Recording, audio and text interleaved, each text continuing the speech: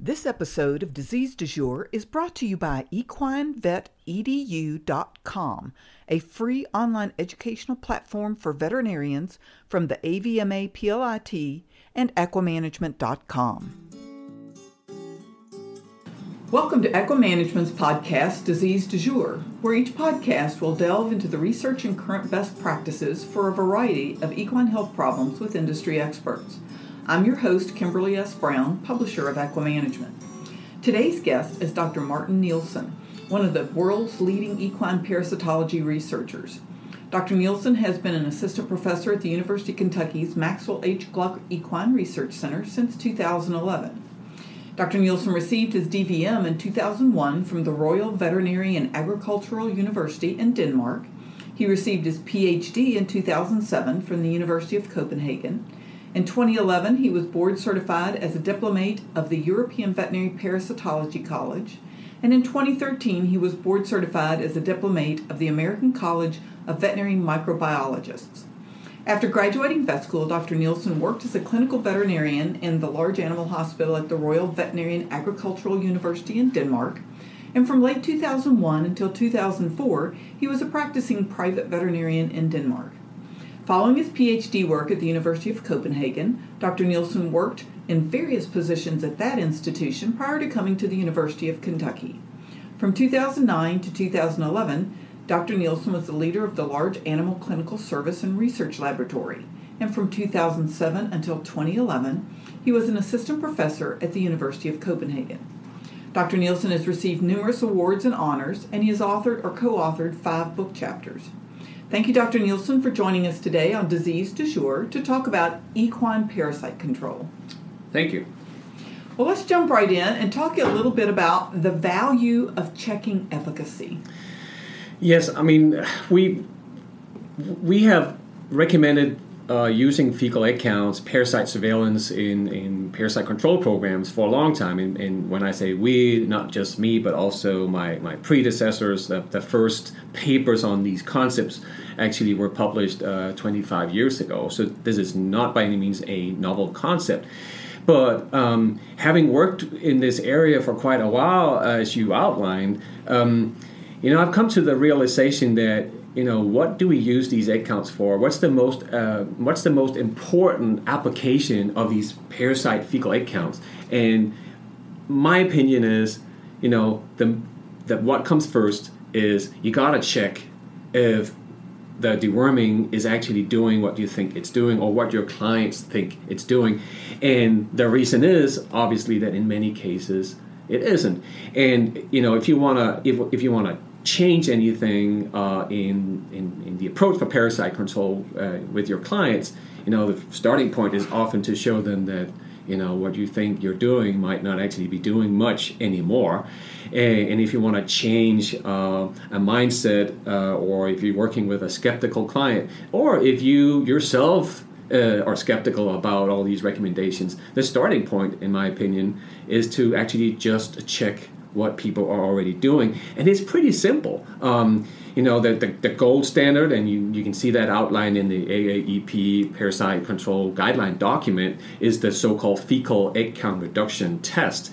And already just by saying that, a lot of people start getting really tired because, oh gosh, that sounds so involved and so cumbersome. And yes, you need a group of horses, recommended 6 horses that are egg count positive pre-treatment, and you deworm them all with the same product. You go back 2 weeks after and collect samples from the very same 6 horses, and then you calculate the percent efficacy. It's not that complicated. But a more pragmatic approach, which I mentioned to many people, is it's 2 samples from the same horse. It is involved. But if you just want to get some egg counts that will provide you with meaningful information, just go back and check 2 weeks post-treatment, 2 weeks post whatever people have just done, and there shouldn't be anything there. With certain product categories, I assure you, you will find eggs, and I think then you'll have a conversation with that client. And there might be an opportunity for going back and doing more testing, or certainly making some changes to the whole approach for parasite control. So, that is the most important application of these egg counts. That's really where I think the conversation in many cases should start. And then, from there, you could take the route of wanting to develop a more refined, a more sophisticated parasite control program. And there are lots of papers, including even a book by someone on how to do that. And you can get some guidance from the very same AAEP guideline document.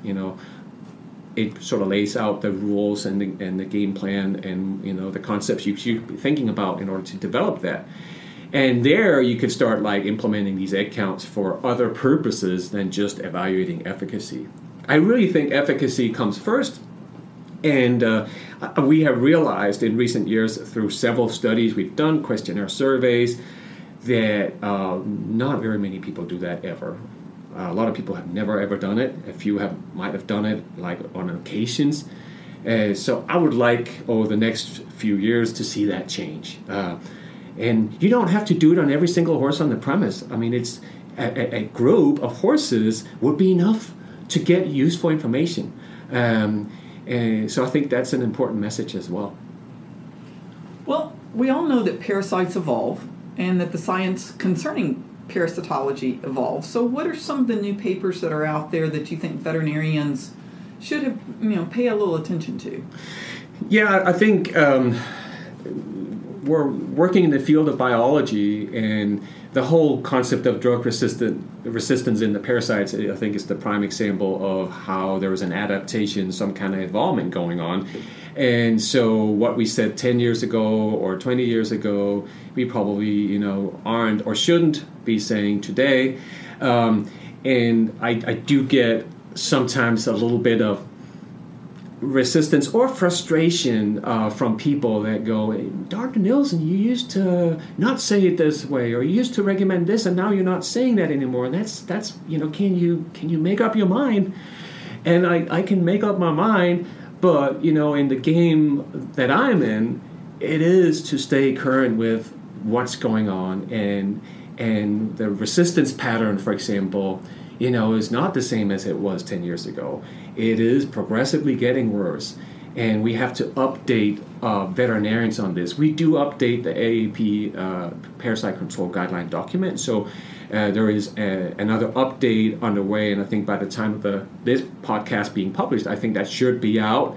And so if you read that, you get an update on what the current levels of resistance are, and not that you necessarily can predict 100% what the levels of resistance will be at a given farm, but there is a probability chart, right?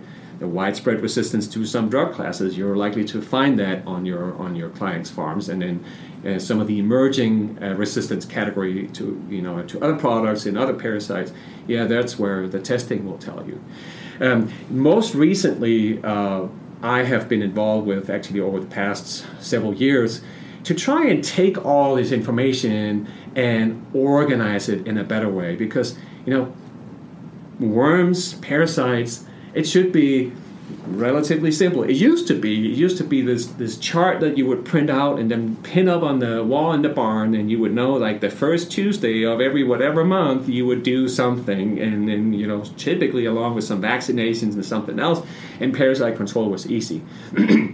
It is more complicated now, and that, of course, is an annoying message to be getting when you're a practitioner and you just want something simple so you can go out and do it. And I think the simple message, again, is guys and gals, test the efficacy. That's your starting point. But what we've done in terms of organizing all this information, so, understanding what it takes for a parasite egg, strong-jowl parasite egg, to hatch and develop into the infective stage on pasture. Well, that's highly weather and climate dependent. And so when are the parasite transmission seasons? And that, again, is different from area to area. How do we best map that out? And what happens once the horse has ingested the infective stage for the strong-jowl parasite? That's the third stage larva. And the age of the horse will matter. Foal will respond differently than a yearling and then an adult horse, and there is an immune response, albeit incomplete, but there is one, and so an older horse will respond differently than a younger horse, and the numbers of worms will be different. There is some arrested development of the encysted larvae that also pans out very differently depending on the age and also time of year. And so all of that, we have a lot of knowledge by reading all the papers, so you're basically mining through papers from the last 50 years, understanding the biology, the climate influence or weather influence, and then on top of that, the host response, immunology, inflammatory responses, and finally resistance. Like the genes, what are the genes? How are they, like what's the mode of inheritance? What do we know? What do we not know? And that has all been implemented in a computer simulation model that we just published. We have 3 papers out, and the model it takes into account you access data from a weather station. Typically, we do 10 years worth of data, and I'm here in Kentucky, and I've been here for 8 years, and what I hear every year is people saying, this year's been an unusual year, weather-wise. And so every year apparently is a little unusual. So certainly there is variation between years, and I can confirm that. So sometimes we have a hot and dry summer. Other times it's hot and wet, and other times it's not as hot but still wet. And then we have a winter that will never disappear like we had this year, and other times we get spring already in early March. And so all that matters. And so there is variation. So between years, there will be variation when it comes to when do these parasites actually develop and become infective on pasture? So when is the parasite transmission season? Our model can then tell us. So what we typically do is that we take 10 years worth of data, and then we map out the mean and the minimum and the maximum. So now you know what the expected range is. So we have like for Lexington, Kentucky, but we could do it for any kind of climate. In the papers we publish, we've done North Dakota, we've done Georgia, we've done Texas, we've done Florida. One of my co-authors is German, so we wanted Germany there. So we also have Germany, different climates, sometimes just subtle differences, sometimes pretty substantial differences. But it matters. I mean, the take home from some of that work, and there'll be more work going forward. We are not done with all the modeling stuff here. But recommendations that might be useful, meaningful, and actually impactful in one climate, one area, may not be in another, and so timing of the treatment matters. North Dakota has a short and sweet parasite transmission season, and then a pretty substantial off season where it's just too cold. That makes it kind of easy to approach parasite control, but you really need to think about what you do surrounding and during that parasite transmission season. Now here in Lexington, Kentucky, parasite transmission season is probably about 9 months. So a lot of stuff can be going on, and it's certainly not short and sweet. And so what do we do there, and what should be the timing? And yet again, if you go to Florida and other places like that, you need to think about, well, there could be parasite transmission year-round, but maybe horses aren't turned out year-round. So all these things need to be taken into play. And what the modeling work has also helped us doing is ask new questions. There's a lot of things we actually don't know a lot about, believe it or not, about the basic biology of the parasites. I think these questions have been sort of set aside for a long time when we had all the drugs, all the antiemetics that actually still worked. Ivermectin was doing great. Nobody really saw a need for doing a lot of this biology, basic understanding, the biology of the parasite, the biology of the horse harboring the parasite, and all that stuff. But now we are just like reverting back to all these questions because we really need to, and we don't have any information from the pharmaceutical industry in terms of new products in the pipeline. So the antiemetic product categories that we have, there are only 3 for the nematodes. They're the same that we had 30 years ago. That's unchanged, and we don't have, at least in the foreseeable future, no information about anything new coming up. But once that does happen, and it should, and we really need it to be happening, we need new products, new modes of actions. It probably should happen at some point. What we need to do there is to not commit the same mistakes. Not go back to, oh, all right, we're home safe. Let's go back to chemical warfare. Let's blast these critters like 6 months, 6 times a year. 12 times a year. That would be a terrible mistake. So I'm in the game of basically being as informed as possible also for that scenario, and then maybe making the right recommendations for a possible new product when that ever happens, and how to best use it and make it the most sustainable as possible. And resistance is inevitable. If you want to use any kind of therapeutic, to treat an organism, macro resistance is bound to happen. So, but it's a question of the rate at which it happens. How quickly does it happen? And what's the lifetime of that product? I think, as a comment regarding the resistance situation, like I said earlier, it's getting worse and worse. It's only heading in one direction. We're kind of heading towards that cliff, where the lemmings running towards the cliff. But I think there's still a good message in this, at least thus far. If we look at the three anthelmintic categories available for horses as well as any livestock, we've got the benzimidazoles, we've got the pyrimidines, and the macrocyclic lactones. Each of these still have a place in equine parasite control, meaning they still have some parasites that they actually work well against. And so there is no one category that we can just go, skip it, not useful anymore, drop it, it's just worthless, at least yet. But what has happened with each of these is that they all went from being broad spectrum, especially the macrocyclic lactones, but actually also the other ones. And the development we've observed is just, towards more narrow spectrum products. So take, for example, ivermectin, wonder drug. A couple guys got the Nobel Prize for it a few years ago. Very deserved. Doesn't work at all against aspirid parasites anywhere. I mean, if anybody out there has evidence of a place, a farm, an equine operation where ivermectin still works, please give me a call, because I would like to publish that. It's highly unlikely. I will just put it that way. But still works, still reduces strongyl parasites quite effectively.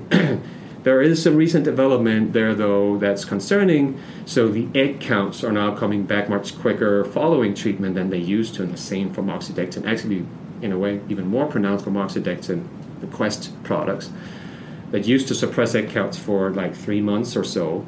We're down to 4 weeks. 4 weeks, the egg counts are back for both ivermectin and moxidectin.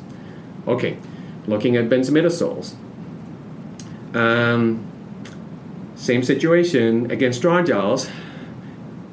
Show me a place where it still works. It could happen. It'd be really, really rare. A place where maybe people haven't even dewormed at all for years, or dewormed very little. You might still find places where a benzimidazole product would be effective against strongyl parasites. For the most part, not anymore, and this is across the world. But they're still really good against ascarids.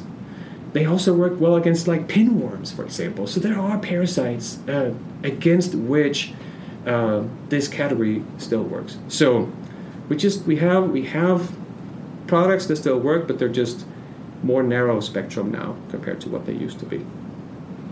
So one of the things that has been discussed out in the veterinary industry is the use of combining some of these dewormers, and I know there have been papers published on this. So what is the current train of thought on that? It's important to first emphasize that there's sometimes some confusion about the concept of combination deworming, because it could be one or two things. You can combine two actives targeting different parasites to make it a more broad spectrum product, and we do have examples of that here. There's the ivermectin praziquantel combinations as well as the moxidectin praziquantel. Praziquantel only works against tapeworms. It's added to the product to broaden out the spectrum. Some people will regard that as combination, and yes, it is.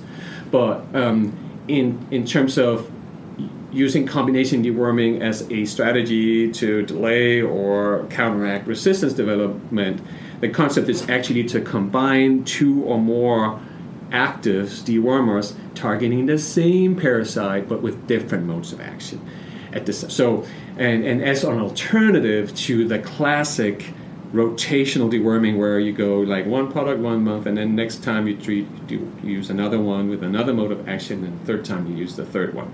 The combination approach, I can say that now, loudly and clearly, doesn't do anything against parasites, resistance in parasites. We don't accomplish anything. And for a lot of reasons, but I think, this has been practiced for decades. And bottom line is, with all the resistance we have today, I think it's safe to say it didn't do what we thought it would be doing. So rotational deworming is not a strategy against resistance, drug resistance in the parasites. Some work coming out in New Zealand when they were launching a couple new products, new dewormers for sheep parasites, because that has happened. We haven't had any new ones for horses, but for sheep and ruminants, they did actually launch a couple new dewormers, new modes of action. They, for one of them, launched it as a combination dewormer. And they did some research behind it. Some of it was modeling, showing that resistance will be slower to develop when you do it with a combination. Interestingly, and I think the law and the regulations for getting approval for new products may be different in countries like New Zealand and Australia, because that led the pharmaceutical industry to develop and launch a slew of combination products. And basically, all the possible combinations you can think of, they have them and more to it. And so you have 3-way combinations, 4-way combinations, and I think farmers, producers, sheep, cattle, deer, and horse owners very quickly learned or heard that, well, combination is good. And then they kind of concluded that then single active products must be bad. So the companies actually then struggled even selling their single active products, so they just went combination. What we see here in this country and elsewhere on the northern hemisphere, we typically don't have these combination products, but we have veterinarians in some cases doing combination deworming on an extra label basis. And I do get a lot of questions. Is it good? Is it bad? Or what combinations would be the good ones? So we started doing some work on this because the modeling work that they did with the sheep parasites and then that new product that was being launched for sheep parasites, that's a very different scenario. I mean, so you're modeling the introduction of a completely new anthelmintic drug class, new mode of action, no resistance developed that we know of. And then what's the value of combining it with another yet still effective dewormer compared to launching it as a single active?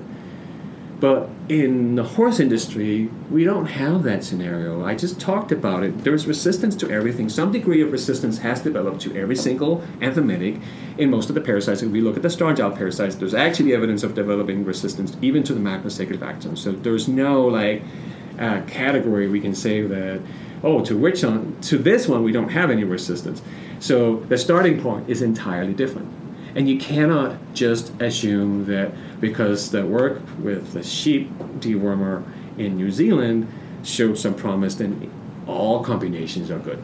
So what we did here, we have some research herds, some really historic and unique parasitology research herds that have been here at the University of Kentucky since the 1970s.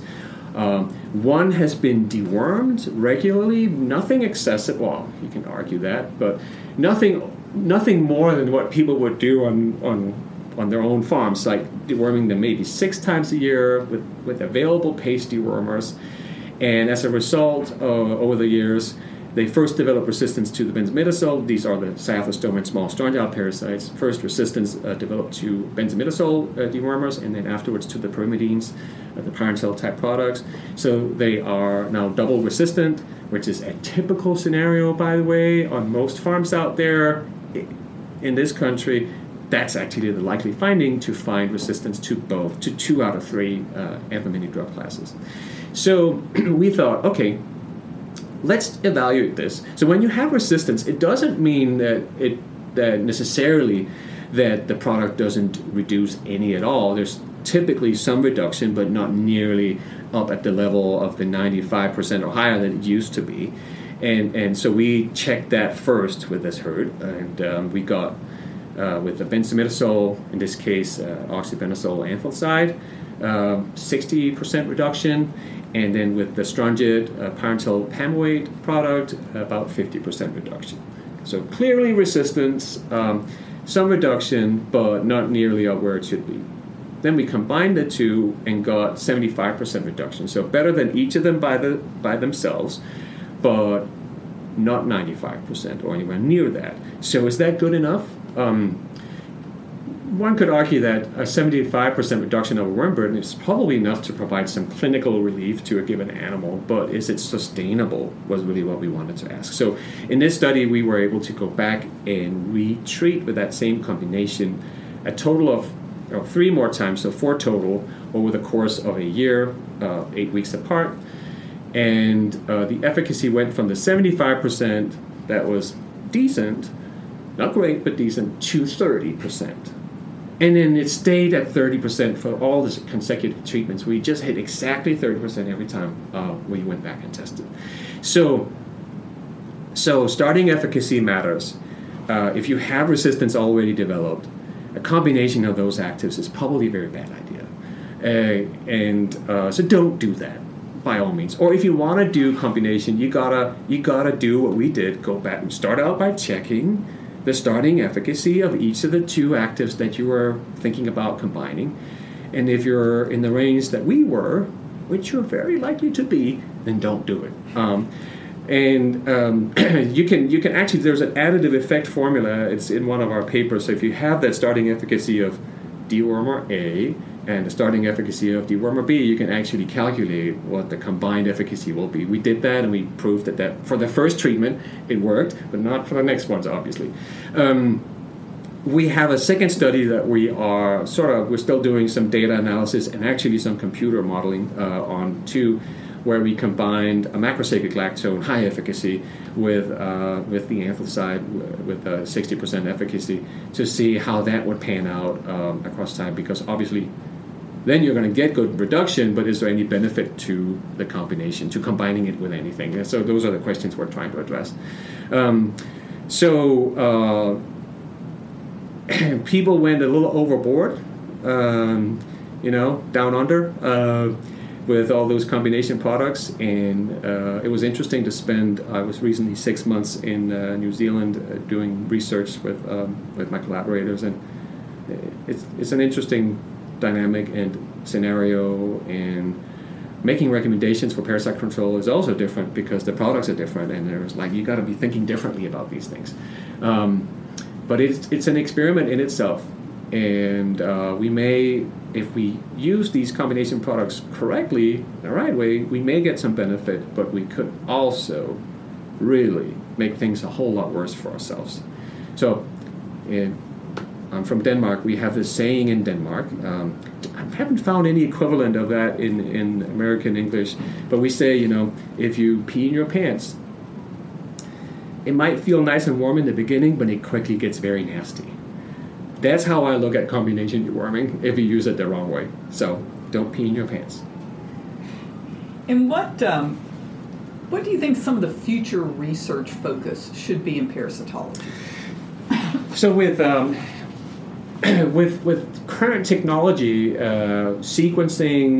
genetic sequencing of both the genome itself and also the transcriptome, so meaning the genes that are actually expressed and being expressed as RNA, those technologies have become so much more affordable, which allows us to, in a much more efficient way, to understand what are the actual genes. We know remarkably little about that. The genes behind resistance.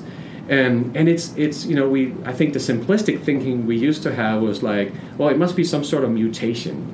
We find a gene for the receptor for that drug, and if there's a mutation in that receptor, then they'll be resistant. And that's actually that seemed to hold true for the benzimidazole resistance, which was the first type of resistance to really develop in these parasites, not just in the horse parasites, but also in other animals. And there were a couple of mutations identified, and I think it somewhat misled us a little bit to thinking that, oh yeah, that's how it works. But it's much more than that. There may be mutations, but it's also a matter of which genes are upregulated, which genes are downregulated, metabolism, transporting substances in and out of cells, all those mechanisms in play. And again, it gets complicated. We've done some work here with the Parasquis parasite. Interestingly, There are lots of ascoid parasites in veterinary medicine, so small animals get ascoids, people get ascoids. We don't. There was an ascoid actually in cattle, not very commonly occurring, but it does happen. And interestingly, and ascoids in poultry, big problem, but not much resistance going on in any of these other ascoid parasites. Kind of astounding because of when you think about all the problems we have in the equine world with resistance to ivermectin, so widespread. I mean, I once at a conference was talking about this, and I was sort of making the statement that treating with ivermectin works just as well as treating with water against ascoids. It does nothing, and I got corrected by one of my peers. He said, "Martin, that's not right." And I was like, "Oh, what? What did I say wrong?" And he said, "No, it's more like, a vitamin boost. Actually, the parasites thrive and the egg counts go up after treatment. That's how it is." And so we have a very different scenario. And, one might argue that maybe we're just a little bit ahead of development, and these other ascoid parasites might actually just follow suit. In human health in developing countries, there's a big emphasis on mass administration of anthelmintics to people in villages because they get all these ascoid parasites. They can get ascoid lumbricoides, which is the human ascoid, but there's also the swine one, which likes to infect people as well, and they have all these pigs running around and living in the housing on dirt floors anyway. And so mass administration of anthelmintic products to people in developing countries, that sounds good. Lots of NGOs are really doing great things to improve the health of these people, but is it sustainable long term? I think we've learned a lesson in veterinary medicine that it might not be.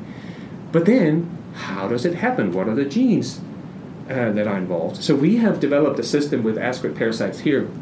One of my graduate students, Jessica Scare, first spent a lot of time collecting live worms, and she called them wellness spas that she developed for the worms. She wanted to keep them happy and alive swimming around in these little containers with all kinds of nutrients to really keep them happy for as long as possible, so that we could then expose them to different drugs and see how they responded and what genes that they would express.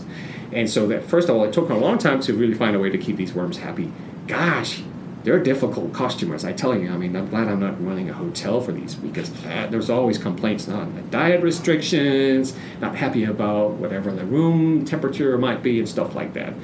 But she was able to develop a system where she was able to keep them alive for long enough and to do these drug exposure trials. And then she did gene expression analysis, and that paper is actually just submitted. But then some genes were identified that hadn't been identified before. And it's not a matter of a mutation, it's a matter of certain metabolic pathways that are activated in response to the drug. And so I think with continuing with more of this kind of work, I think we can really make some take some substantial steps in order to get closer to really understanding, okay, what are the genes and what might we be able to do to, I don't know if you can use the word bypass because that sounds a little too overconfident, but at least to maneuver this whole territory of, okay, if we know how the worms respond, we might actually come up with better ways of targeting them. We could maybe potentially even identify new drug targets with this approach. So, and we chose the ascoid parasite for several reasons. First of all, we don't have 50 different species like we have with the Strongylus. And, probably very likely, one small Strongylus species is probably not responding the exact same way to the treatment as the next one, and the next one, and the next one. So that complicates the picture even more. They're also very difficult to get to and keep alive, very small. You have to wash and sieve gastrointestinal content, and they don't like to be washed and sieved. And so with the ascoid parasites, we have these big critters that we can just grab with our hands and put into these wellness spas.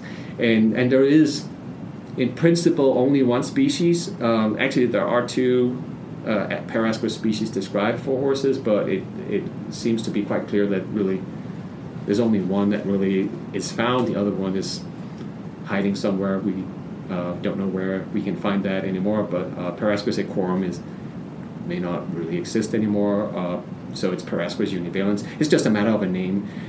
All the work that we've done and others have done seems to suggest that there's one species, so you only have to deal with one species, which makes it a little bit easier. I do think that we need to do some kind of similar work with the Strongylid parasites as well, because the biologies between asquids and Strongylid are so widely different that we just can't assume that whatever the asquid parasite does in response to a drug is going to be the same with the Strongylid. I doubt that strongly. So lots of work for us going ahead, but I do see a lot of opportunities by all these sequencing technologies becoming available, all the genomes that are being mapped out and annotated, which allows us to kind of look at the genes and find out what they are and what they're doing. So we'll learn, so stay tuned.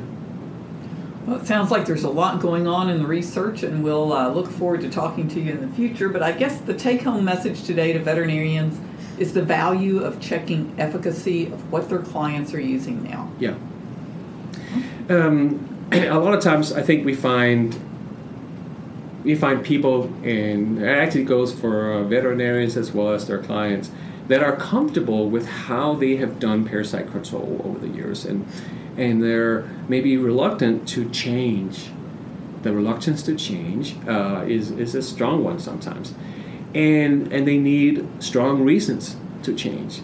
And so I think that's why I'm saying check the efficacy, check what you're already doing before we start revamping the whole approach for parasite control on this farm. I always say to people, just keep doing what you're doing. Tell me when you're deworming next, and I'll come out and grab a few post-treatment samples, and then we can talk. Good deal. Yeah. Okay, well, thank you, Dr. Nielsen, for joining us today on Equimanagement's Disease du Jour. And thank you for listening to our podcast today. You can hear previous and future podcasts of Disease du Jour on iTunes, Stitcher, and SoundCloud. And we hope you will join us in the future for another episode of Disease du Jour. Thank you very much.